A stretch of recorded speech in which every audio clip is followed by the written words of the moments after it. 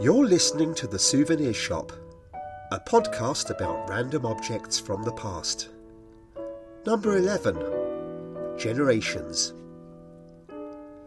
Two photographs taken 84 years apart.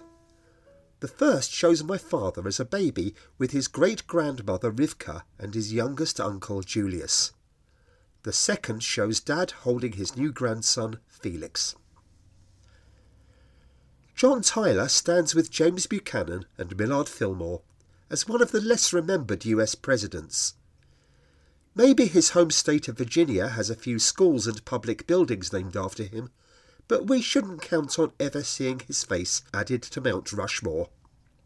Historians view his time in office as at best uneventful and at worst incompetent.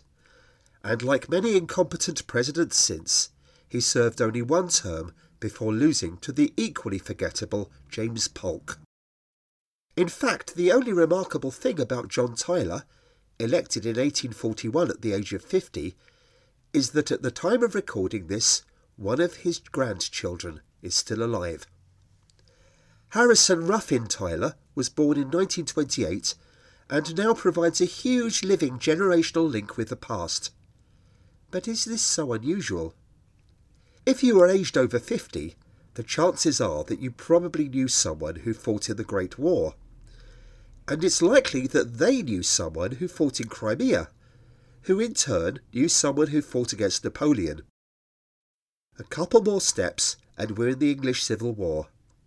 A mere 20 generations back from that, and we're witnessing the Battle of Hastings. History is closer than we think.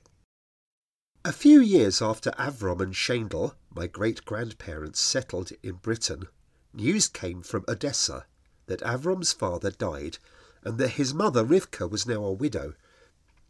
After letters back and forth, the family decided that Rivka, now in her 60s, should come to Britain and live with her son's family. With 4, later 5 young children, this was a godsend. For having a grandma to look after the kids freed her daughter-in-law Shendel to find work and put much-needed food and money on the table. Rivka enjoyed her new life in the UK and doted on her grandchildren. She never properly mastered English, but this was the East End over a century ago, where the streets reverberated to her native Yiddish in much the same way as they reverberate to Bengali or Somali today. She took to her new life in London well, enjoying the bustle of Hessel Street and Watley Street markets, with the same sounds and smells of Odessa, but without the threat of marauding Cossacks or Tsarist pogroms. Every Sunday afternoon she took her grandchildren to the local cinema. Silent films presented no language barrier, and even if the subtitles proved too involved, there was always a handy grandson or granddaughter to translate. Even better, she adored watching live drama at one of the many Yiddish theatres then found in the East End. My grandmother once told me about accompanying Rivka to watch a Yiddish production of Shakespeare's The Merchant of Venice.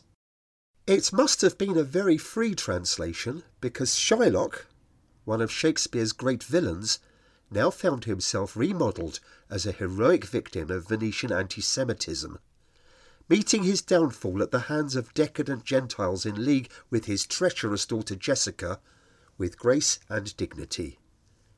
His Rialto speech, the one with "If you prick us, do we not bleed?" had the audience in tears.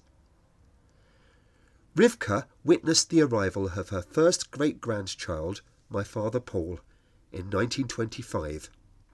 A few months later, along with her great-grandson Julius, they sat for a photo at Boris Bennett's studio on Whitechapel Road.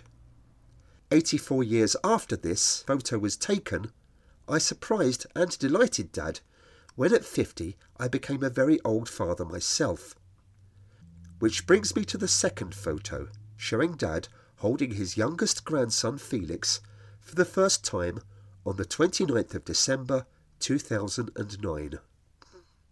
Rivka died in 1937, 3 years short of her 100th birthday. To put this in context, Rivka shared her birth, 1840, with Emile Zola, Thomas Hardy and Peter Tchaikovsky. The year that saw Franz Liszt make his concert debut and the introduction of the penny post.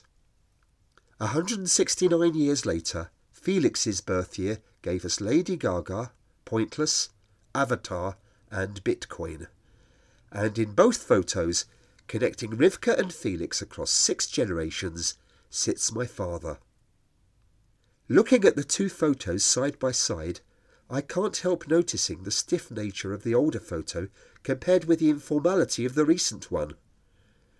Rivka is all in black, the standard attire for a widow in her best clothes. My great-uncle Julius, aged 9, is in the suit with short trousers he no doubt wore for Saturday best. He has taken the trouble to polish his shoes and pull his socks up, but his tie is slightly askew. My dad, in a baby's nightgown, looks as aware of his surrounding as babies usually are at a few months old. But at least he's facing in the right direction. In the more recent photo, my dad is now around the same age as Rivka in the Whitechapel portrait, wearing the John Lewis casuals that marks him out since retirement. It's a joyful picture, but it needs saying one tinged with sadness, because Felix was born just 7 months after his grandma Carrie passed away. A grandma who I just know would have loved him to bits. Having a new grandson to dote on became central to Dad's life. Whenever we visited Dad, he was quick to suggest that my wife Anita and I go out on our own for a while and leave him for some quality Felix time. And like all parents, we seized on the opportunity to sit in a pub and be ourselves for a while. Dad passed away in September 2012. Today I asked Felix how much, if anything, he remembers of his grandpa. He recalls Dad giving him chocolate when his parents weren't looking, and he remembers hearing him sing the Galloping Major, bumpety bumpety bumpety bump, while bouncing on his knee. A few sketchy but fond recollections by a 13-year-old boy of a man who knew a woman born in the year Victoria married Albert.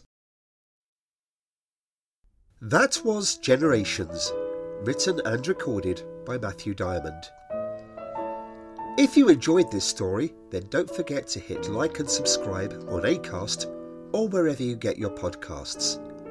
And I'll see you next time.